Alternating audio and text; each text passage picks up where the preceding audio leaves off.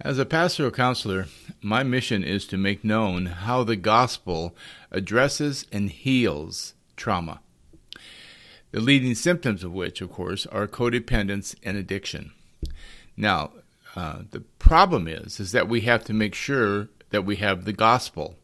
And given the fact that the world is filled with alternative gospels, or other gospels, as the Apostle Paul would say it, the first step in any kind of recovery for a family or an individual recovering from developmental or event trauma, complex trauma, codependence, addiction, and so on, is to ensure that we are presenting a life-giving gospel.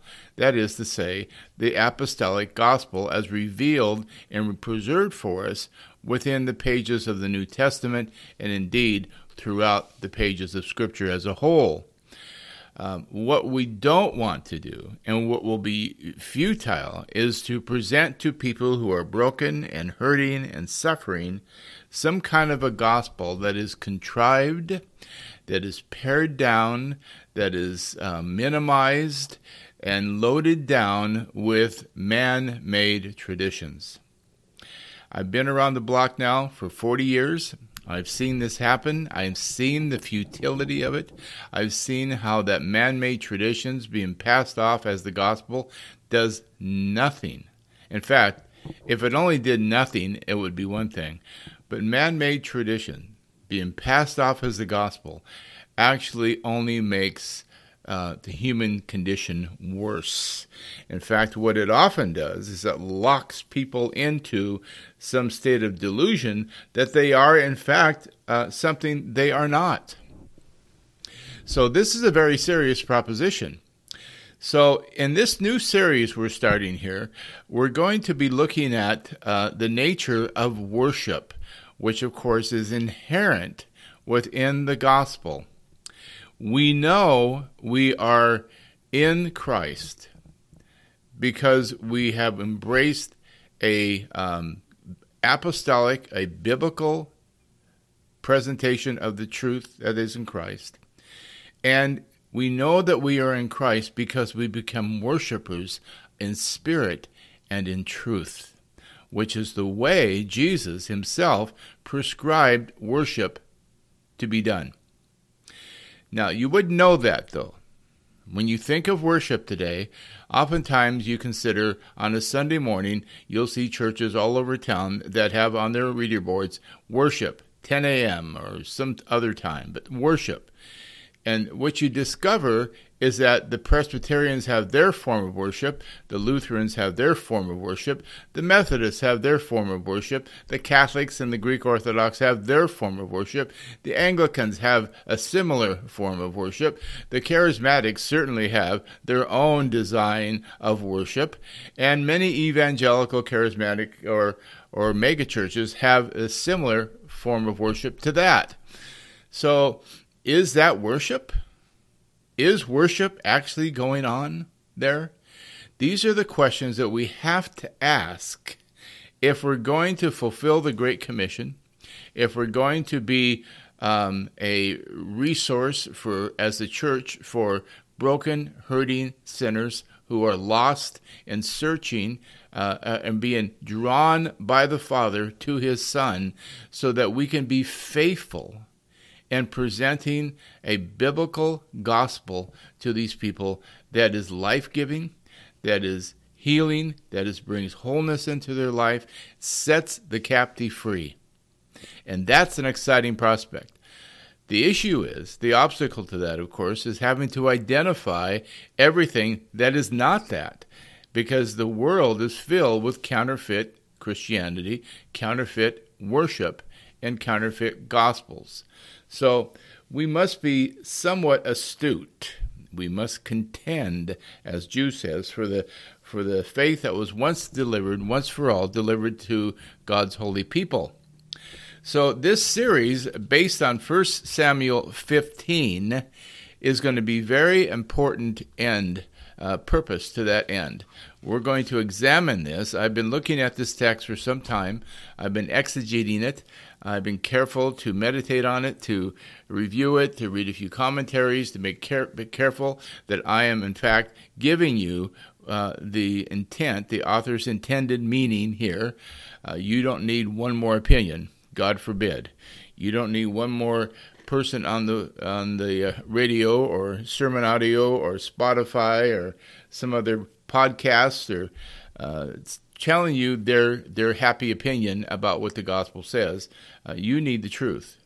Seriously need the truth.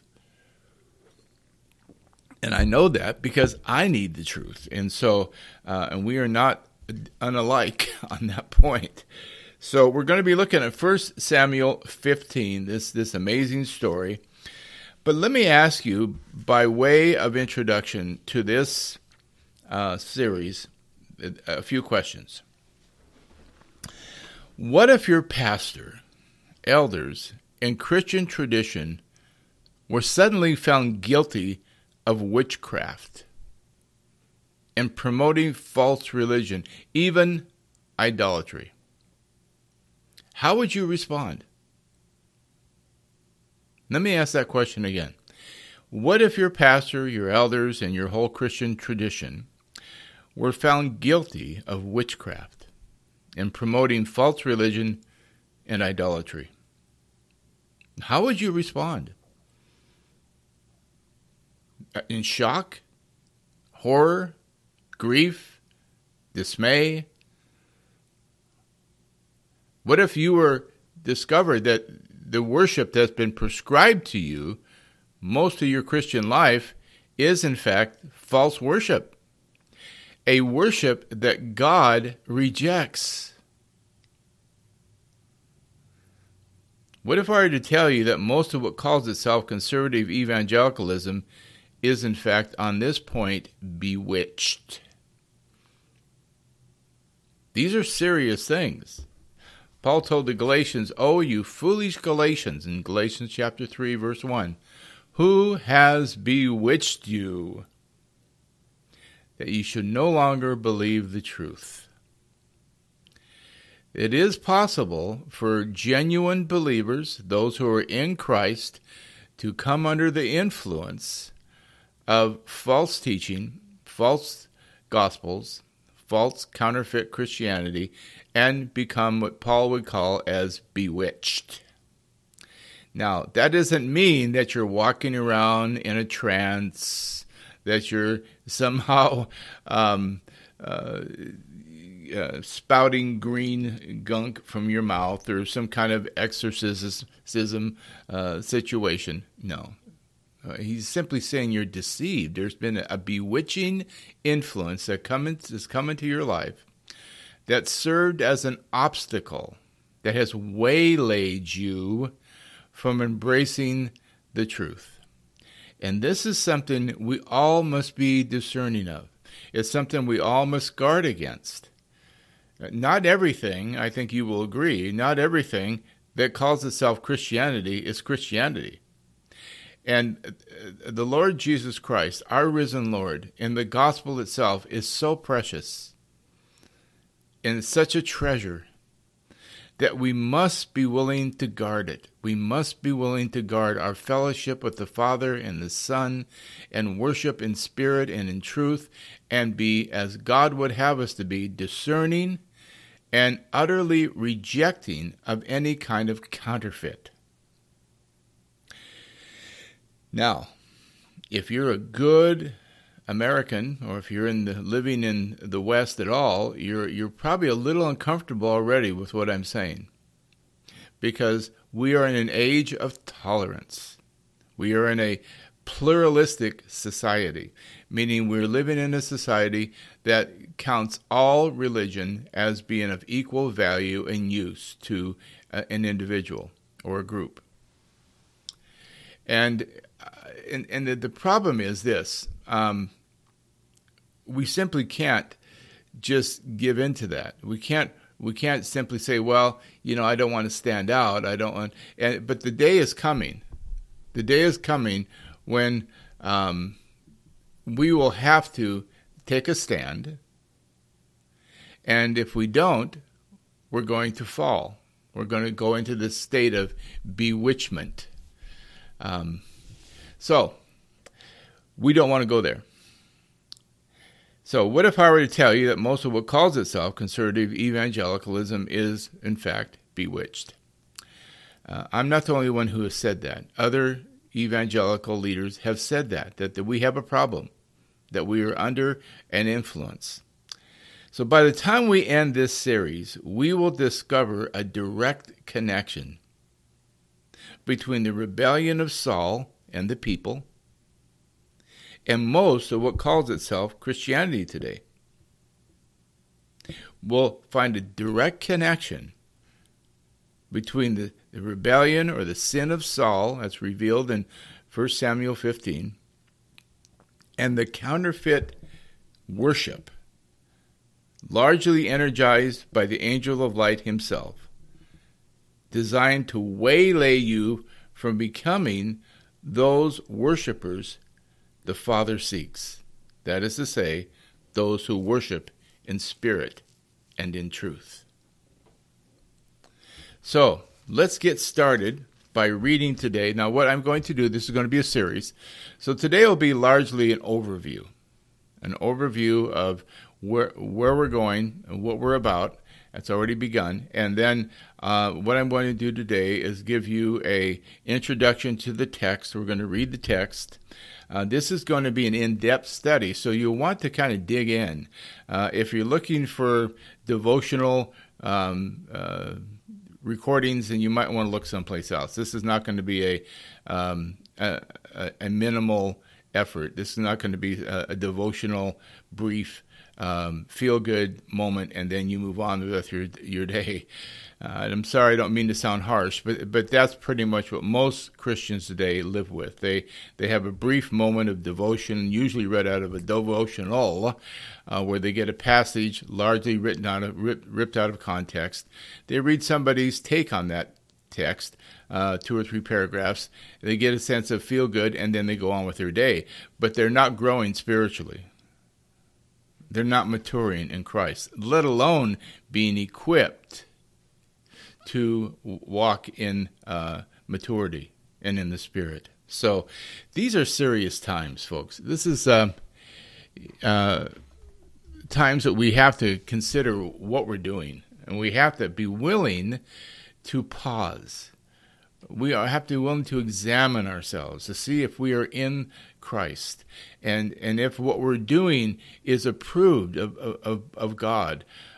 We are to examine ourselves, to study, to see if we are in the faith.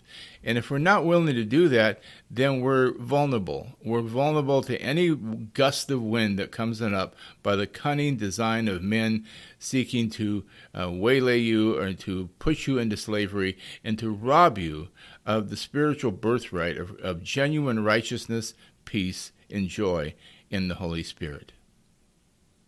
So, let's get started. Let's begin then by looking at 1 Samuel 15, 1 through 35. 1 Samuel 15, 1 through 35. Let me do something here real quick. Get this off of my computer so I don't have to look at it anymore. Be distracted. Okay, so I'm reading from the New American Standard, by the way, just if you want to follow along. New American Standard, the 2020 update. And so we'll begin at verse 1, of course. Then Samuel said to Saul, "The Lord sent me to anoint you as king over his people, over Israel. Now therefore listen to the words of the Lord. This is what the Lord of armies says, quote, I will punish Amalek for what he did to Israel, and that he obstructed or waylaid him on the way while he was coming up from Egypt.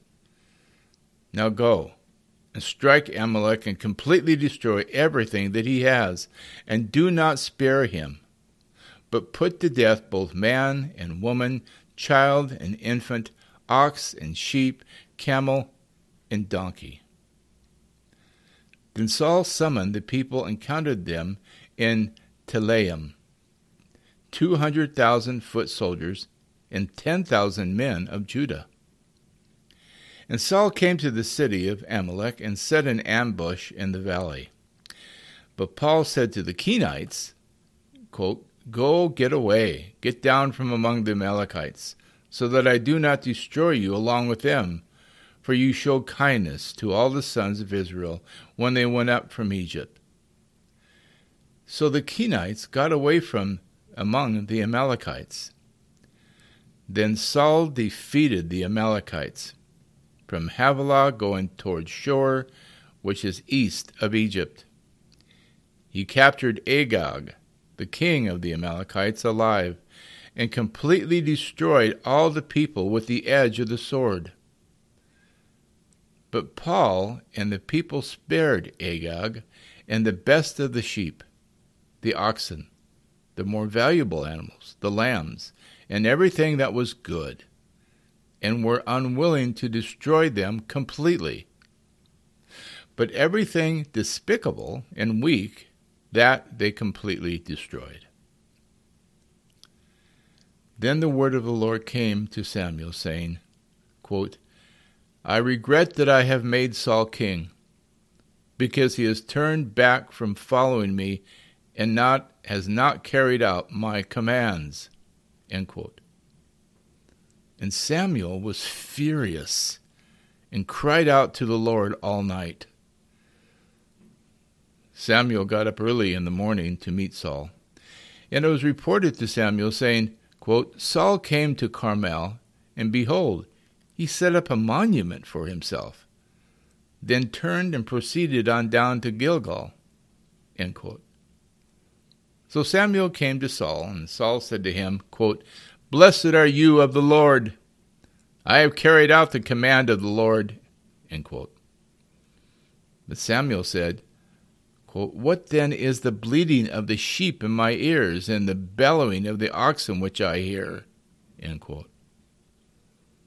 Saul said, quote, "They have brought them from the Amalekites, for the people spared the best of the sheep and the oxen to sacrifice to the Lord your God, but the rest we have completely destroyed." End quote. Then Samuel said to Saul, "Stop and let me inform you of what the Lord said to me last night." And he said to him, "Speak." So Samuel said, "Is it not true that though you were insignificant in your own eyes, that you became the head of the tribes of Israel? For the Lord anointed you as king over Israel. And the Lord sent you on a mission and said, 'Go and completely destroy the sinners, the Amalekites, and fight against them until they are eliminated.' Why then did you not obey the voice of the Lord? Instead, you loudly rushed upon the spoils and did what was evil in the sight of the Lord." Then Saul said to Samuel, "I did obey the voice of the Lord, for I went on the mission on which the Lord sent me, and I have brought Agag, the king of Amalek, and I have completely destroyed the Amalekites." But the people took some of the spoils, sheep and oxen, the choicest of the things designated for destruction, to sacrifice to the Lord your God at Gilgal. Samuel said, "Does the Lord have as much delight in burnt offerings and sacrifices as in obeying the voice of the Lord? Behold, to obey is better than sacrifice, and to pay attention is better than the fat of rams. For rebellion is as reprehensible as the sin of divination, and insubordination is as reprehensible as false religion and idolatry. Since you have rejected the word of the Lord, he has also rejected you from being king." End quote. Then Saul said to Samuel, "I have sinned, for I have violated the command of the Lord and your words, because I feared the people and listened to their voice. Now then, please pardon my sin and return with me so that I may worship the Lord."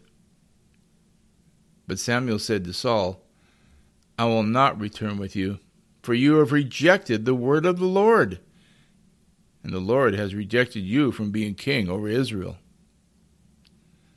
Then Samuel turned to go, but Saul grasped the edge of his robe and tore it off.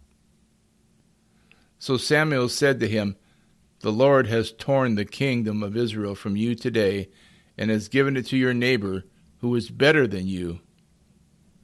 Also the glory of Israel will not lie, nor change his mind, for he is not a man that he would change his mind." Then Saul said, "I have sinned, but please honor me now before the elders of my people and before all Israel, and go back with me, so that I may worship the Lord your God." So Samuel went back, following Saul, and Saul worshipped the Lord. Then Samuel said, "Bring me Agag, the king of the Amalekites." And Agag came to him cheerfully. And Agag said, "Surely the bitterness of death is gone."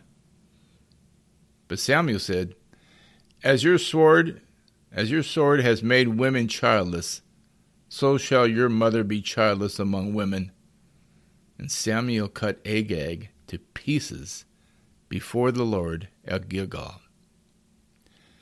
Then Samuel went to Ramah, but Saul went up to his house at Gibeah of Saul. And Samuel did not see Saul until the day of his death, though Samuel mourned for Saul. And the Lord regretted that he had made Saul king over Israel. End quote. Well, may the Lord add his blessing to this reading of his holy and fully inspired word. Amen. So this is a narrative revealing God's standard for worship and his rejection of all false worship. And false worship not necessarily meaning that rank glory and glaring paganism, but that which is by all appearances genuine, but is in fact no different in God's eyes than witchcraft and idolatry. Let me say that again. This is a narrative revealing God's standard for worship and his rejection of all false worship. And I don't mean necessarily that rank, glaring paganism, or even the worship of the occults, or the worship of the cults, but that which is by all appearance genuine worship, but is in fact no different in God's eyes than witchcraft and idolatry. Because it's a worship that is by definition counterfeit. It's a worship that is grounded in what is mostly true. It's a worship of the right God in the wrong way. God has no interest in almost, or mostly, or good intentions, or close. God's interested in that we obey his commands. And the essence of obedience, and hear me now, the essence of obedience is seeing things as God sees them and then acting accordingly. The essence of obedience, especially in worship, is seeing things as God sees them and then acting accordingly. We don't have the right to do most of what God commands and then decide we'll do whatever we want beyond that. We don't have a right to negotiate with God on the basis of some false paradigm of essentials and non-essentials. That's a phrase that came about during the ecumenical reign and the origins of this movement, where everybody was trying to find unity apart from the unity of the Spirit. They're trying to find doctrinal unity. They couldn't find unity based upon their own and diverse and many forms of false worship. So they had to find some essentials that they could say, well, we are in unity, but it wasn't a unity of the Spirit. Wasn't the unity that was defined in the New Testament. There's one Lord, one faith, one baptism, one Father and God of all, and one Spirit. And it's this last piece, the Spirit, that gets left out. Since probably the 2nd or 3rd century, when the hierarchy was formed after Constantine, probably after Constantine, 313 AD is when he gave the Edict of Milan, meaning that Christianity was now being tolerated in the Roman Empire, which then became another form of persecution inasmuch that it redefined it. So then the hierarchy was set up among bishops, oversaw by what was called metropolitans and priests and deacons. Basilicas were built, cathedrals were built, sacred buildings were restored, a sacrificing Levitical priesthood was restored. In other words, everything that God destroyed in 70 AD in Jerusalem was reenacted, rebuilt by Constantine in his institutionalization of Christianity. That's the beginnings. That's just the beginnings of what we know today as institutionalized Christianity and its false worship. Well, before we go any further then, let me point you to 1 Corinthians chapter 10. We want to have a good overview of this text because it's a very important text. I mean, I've read this story, I've heard it preached on before, and it's always presented as Agag as being our loved sins, our cherished faults, and things that we don't want to give up. And I guess there's an aspect to it, but that's not the central point of this text. The central point of this text is that God utterly rejects false worship. And he doesn't care if it's 80% right. He doesn't care he's not impressed with 90% right. He's interested in us being obedient to his command to worship in spirit and in truth. He's not interested in our own design for worship. He's not interested in a cultural standard for worship. He's not interested in what's popular when it comes to worship. He's not interested in the cultural trends in music, in Christian professional musicians, and all that goes with it. He's not interested in those who earn Dove Awards. God's interested in obedience as the primary characteristic of authentic worship in spirit and in truth. But I digress. It's easy to do on this topic. Let's look at how we are to view this text based upon Paul's point in 1 Corinthians chapter 10. There Paul says this, quote, "For I do not want you to be unaware, brothers and sisters, that our fathers were all under the cloud, and they all passed through the sea, and they all were baptized into Moses in the cloud and in the sea. And they all ate the same spiritual food, and all drank the same spiritual drink. For they were drinking from a spiritual rock which followed them, and the rock was Christ. Nevertheless, with most of them, God was not pleased, for their bodies were spread out in the wilderness." Now listen carefully.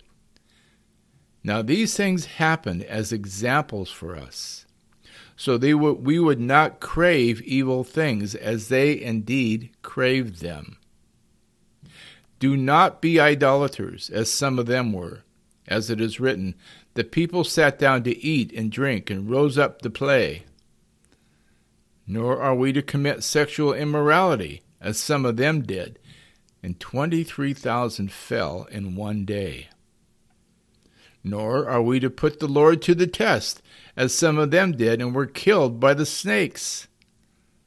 Nor grumble, as some of them did, and were killed by the destroyer. Now these things happened to them as an example, and they were written for our instruction, upon whom the ends of the ages have come. Therefore, let the one who thinks he stands watch out that he does not fall. No temptation is overtaking you except something common to mankind. And God is faithful, so he will not allow you to be tempted beyond what you are able, but with the temptation will provide the way of escape, so that you will be able to endure it. Therefore, my beloved, flee from idolatry. End quote. So Paul is saying here that everything that was written in the Old Testament was written to us as an example, so that we, as instructions, so that we do not follow those patterns. He's telling us that we ought not be idolaters, that we ought not commit sexual immorality, that we ought not put the Lord to the test, nor grumble. These things were written for our instruction, upon whom the ends of the ages have come. And then he instructs us very pastorally. Let the one who thinks he stands watch out that he does not fall. This is what I mean when it's saying we have to make sure that if we're going to be whole, we're going to have the full benefit of the gospel in healing us of our brokenness, not just not from the penalty of sin, but the pollution of sin, so that we're mentally and even physically functional. I'm not talking about health, wealth, and prosperity, so you know me better than that. Anybody who knows me knows I don't go there. In fact, I think the charismatics are absolutely guilty of the sin of Saul when it comes to false worship. Okay, so that said, but there is a shalom for God's people. There is a peace, righteousness, peace, and joy that are yours by birthright. And one of the leading obstacles, one of the leading things that waylay you, just like the Amalekites sought to waylay Israel as he was coming up, as they were coming up out of Egypt, is this false worship, which is so very prevalent. Okay, so I'm only going to hit on one point here today, and then we'll pick it up in part 2 from there. So let's look at our text, 1 Samuel chapter 15.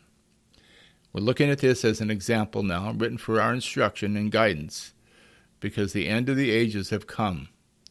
We are in the final days. We are in the last days. We've been in the last days since the time of Christ's resurrection. And if the last days began then, how much closer are we to those end times than we are now? Then I should say now. So we ought to be alert. We ought to be sober-minded. 1 Samuel 15. Let's look at the text briefly here. Then Samuel said to Saul, "The Lord sent me to anoint you as king over his people, over Israel. Now, therefore, listen to the words of the Lord." Now, you remember that God himself said, "I am your king," to Israel. I am the great king. He is God himself intended to be their king. But the people looked around and saw the other nations having kings, literal kings, people they could touch and see, and their faith was so weak, their eyes were so dim that they couldn't see Yahweh as their king. And so they demanded a king. And Samuel was not happy, but they demanded a king. And God consoled Samuel and said, "Don't worry, Samuel, they're not rejecting you, they're rejecting me. So give them a king." So Samuel was chosen. God chose Saul, and Samuel anointed Saul king. Okay. And so now there's a time when God is going to give a commission to Saul. Therefore, listen to the word of the Lord. In verse 2, this is what the Lord of armies says, quote, I will punish Amalek for what he did to Israel and that he obstructed him on, interesting that he uses the word in a singular, isn't it? That he obstructed him on the way while he was coming up from Egypt. Now go and strike Amalek and completely destroy everything that he has, and do not spare him. Put to death both man and woman, child and infant, ox and sheep, camel and donkey. End quote. Now God's command to Saul was clear. That's the important point here. There was nothing left unclear. There was nothing left for Saul to have to figure out. God was not speaking through Samuel in code talk.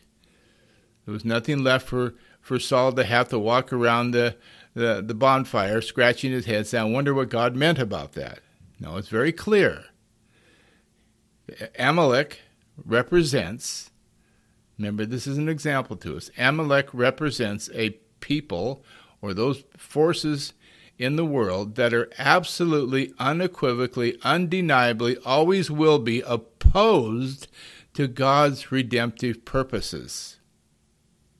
So if our scruples are a little violated here by the fact that God's calling for the complete destruction of a people, remember the fact that we are dealing here with spiritual warfare. We're dealing with spiritual forces incarnated through a people, demonic spiritual forces that have only one purpose, and that is to waylay, obstruct, and thwart God's redemptive purposes in the world. And it was so pervasive that any generation of the Amalekites would have continued to do that. So, you can't leave one of these people alive. You can't leave any group of these people alive to reproduce and continue the legacy of being Satan's instrument in the world to oppose God's redemptive purposes. Now you can read in Exodus 17, 8 through 16 about what is being referred to here. And so let's look at that, and then we'll begin to wrap this up for today. Exodus 17, 8 through 16. Just a few verses. Exodus 17, 8 through 16. I'll read these. Quote, Then Amalek came and fought against Israel at Rephidim. So Moses said to Joshua, Choose men for us and go out and fight against Amalek. Tomorrow I will station myself on the top of the hill with the staff of God in my hand. Joshua did just as Moses told him. There we go, obedience. And fought against Amalek. And Moses, Aaron, and Hur went up to the top of the hill. So it came about when Moses held his hand up that Israel prevailed. But when he let his hand down, Amalek prevailed.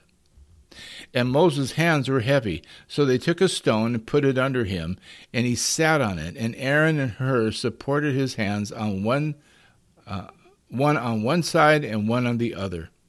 So his hands were steady until the sun set. And Joshua defeated Amalek and his people with the edge of the sword.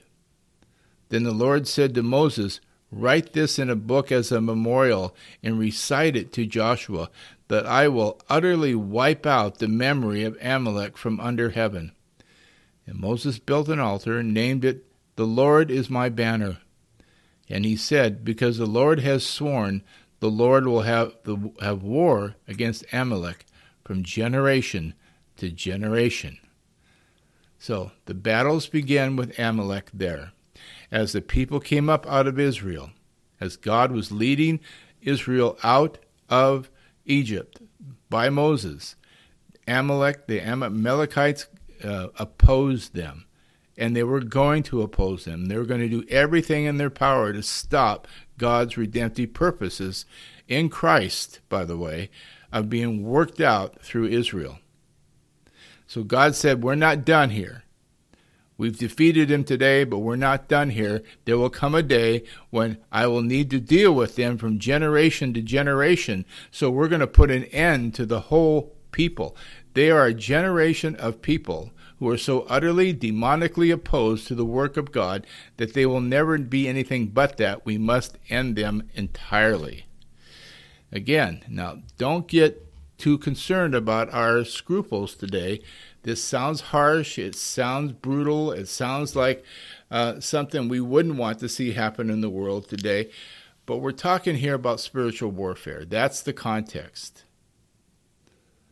I mean, these forces in the world, had God allowed them to continue out of some kind of sentimentality, out of some kind of, oh, gee, we don't want to have to wipe out everyone, then they would have continued to oppose Israel. They would have continued to oppose God's redemptive purposes, and it would have been ugly. If God did not quickly, swiftly, and decisively deal with evil in its human incarnate state, it would have been a horrible thing. We would not be here today. So let's begin at this very point to do the thing that I suggested we do, that obedience is learning to see things through God's eyes. God had your redemption. You who are in Christ, God had your redemption in mind when he ordered Saul to destroy the Amalekites.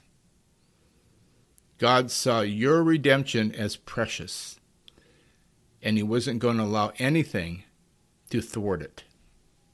That's the best view that you can have of this story. So, we can conclude then that God's redemptive purpose is certain, infallible, and no one, including the Amalekites, can successfully thwart it. Let me say that again. God's redemptive purpose is certain. It's infallible. It will come to pass, and no one can successfully thwart it. Nonetheless, wicked people, energized by Satan himself, have never ceased to pervert the purposes of God. Let me say that in the singular. The purpose of God. Both externally and internally.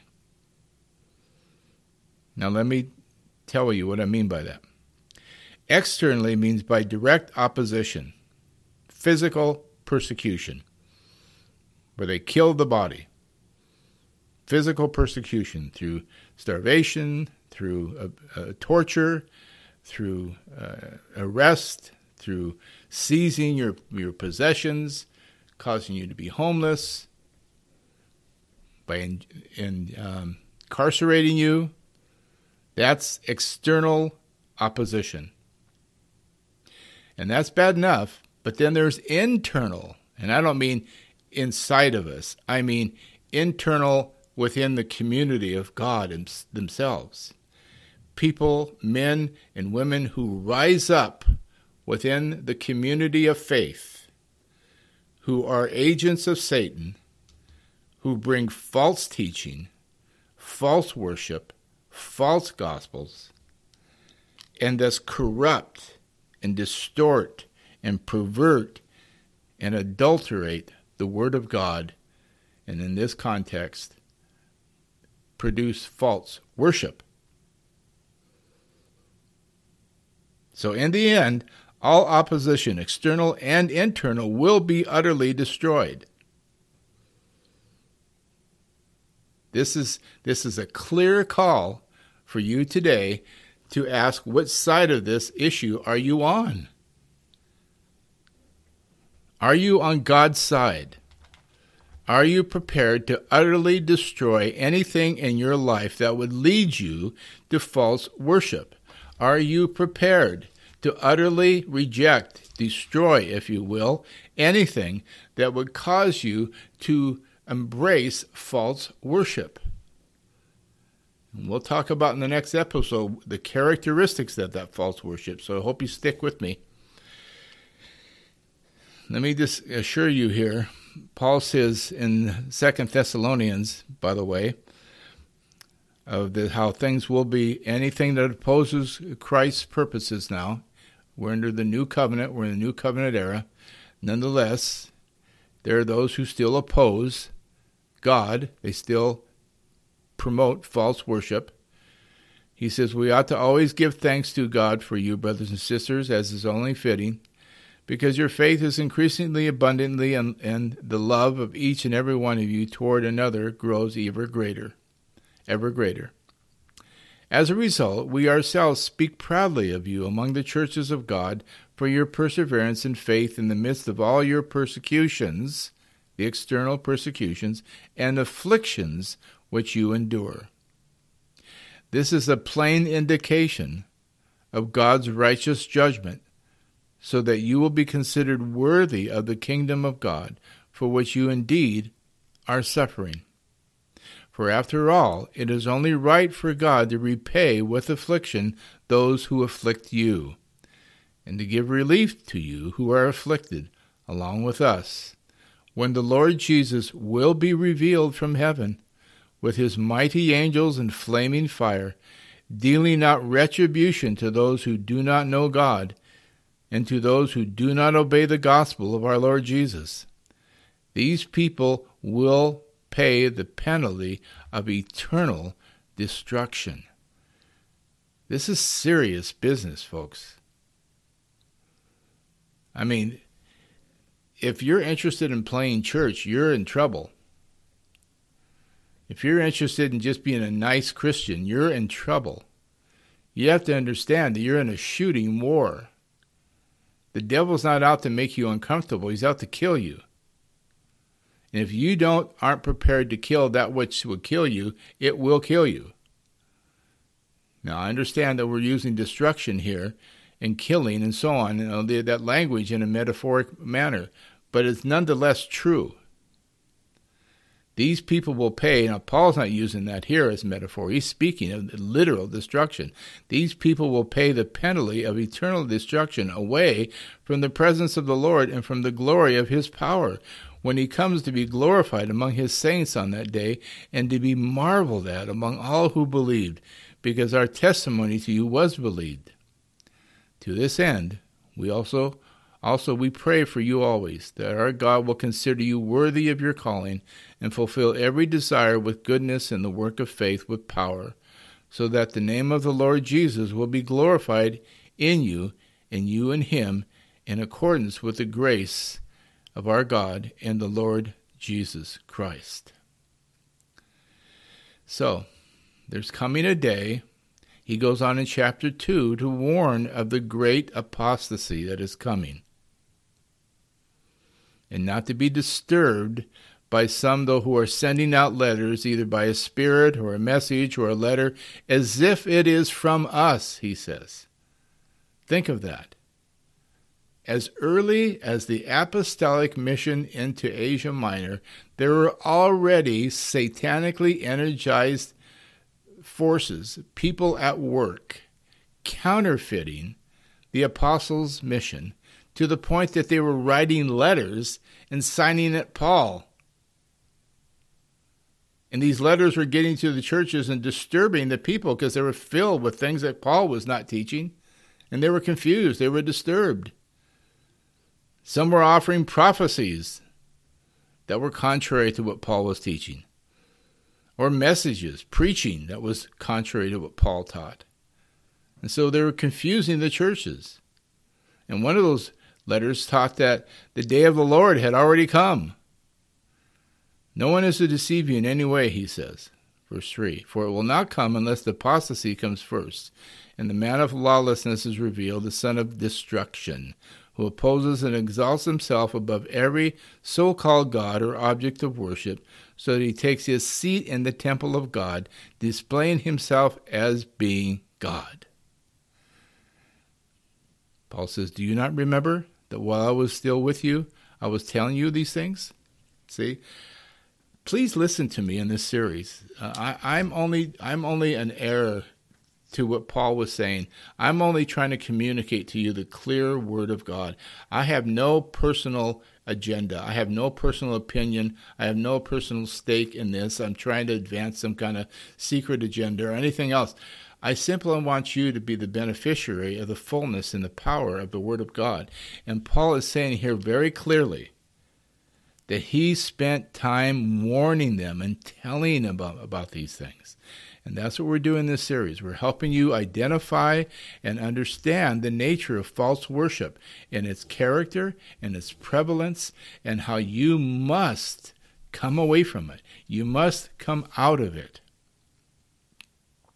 That God has appointed a day that with the return of our Lord Jesus will be revealed from heaven with his mighty angels in flaming fire, and he will deal out retribution to those who do not know God and to those who do not obey the gospel of the Lord Jesus.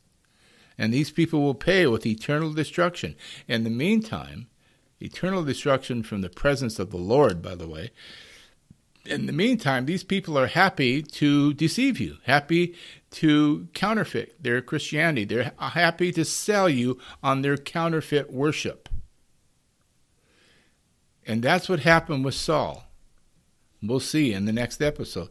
What happened with Saul is that he got caught up in trying to please the people and satisfy the greed of the people and satisfy his own need for honor and approval, and ended up compromising God's mission. And then he went so far as to delude himself into thinking that he had actually accomplished it. Because after all, he had accomplished most of it. He had almost done what God wanted him to do. And so surely there'd be a little grace. Surely there'd be a little room for negotiation. Surely, we have the essentials of the gospel in our tradition. So who cares if we practice a bunch of other things in our worship that are unbiblical? Because after all, we have the essentials. We do it pretty much right. Well, I'm here to tell you that the day is coming, and now is, where God is going to make his wrath known against that kind of worship. And I would not want you to be a part of it. I don't want to be a part of it. I don't want my wife and family to be a part of it. But we are living in a day when false and counterfeit worship from the charismatic world and from the Protestant traditionalists are so prevalent that we're living with these people who are selling us an almost gospel. They're selling us a message that's mostly gospel. That's kind of the gospel. Just enough language and terminology so that it sounds like the gospel.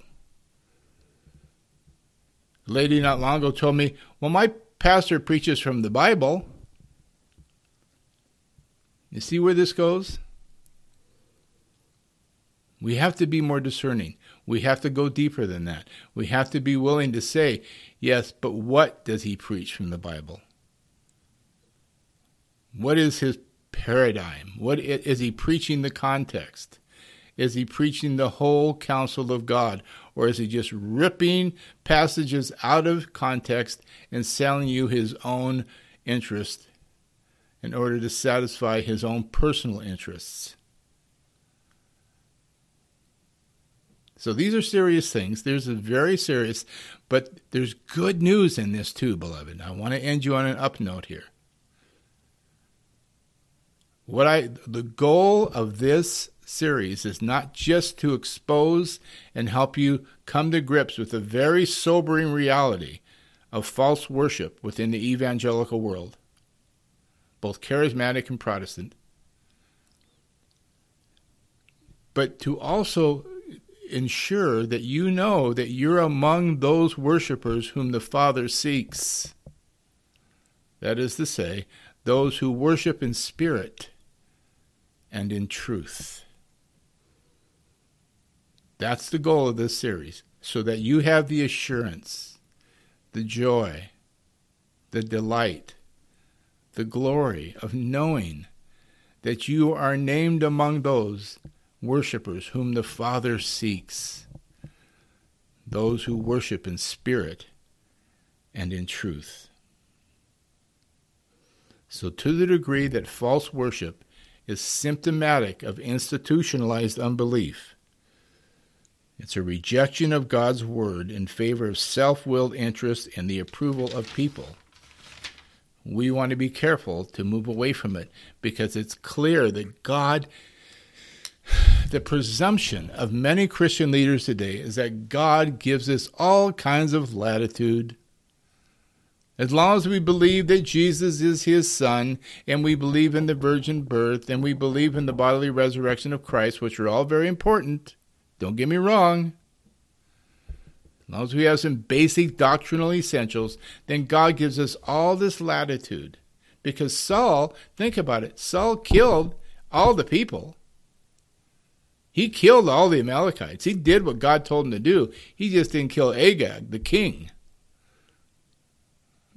The primary propagator of opposition to Israel, he kept alive.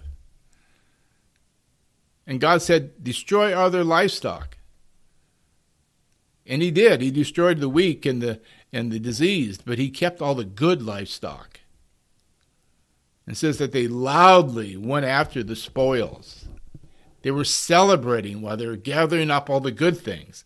The things that God said, you will worship me on the day that you utterly destroy everything.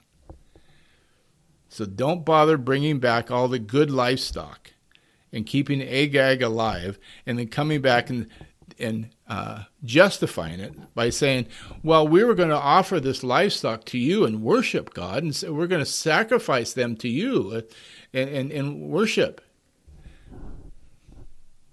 That's not what God commanded. And God's not interested in anything less than perfect obedience to his commands. The good news for you and I is that the day came when there was one who kept his commands in perfect obedience. And you and I who are in Christ are in him, Jesus Christ. And it's his perfect obedience, his character, his thinking, his spirit that now dwells within us and is being worked out in our lives so that we not only have the imputed perfect righteousness of Christ, but that very perfect righteousness is being actually worked out in our character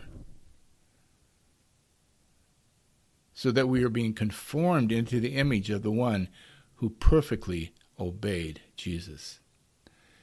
And as Romans 8:3-4 says, that the whole work of Christ was accomplished so that we, the righteous requirement of the law, might be fulfilled in us, who do not walk according to the flesh, but according to the Spirit.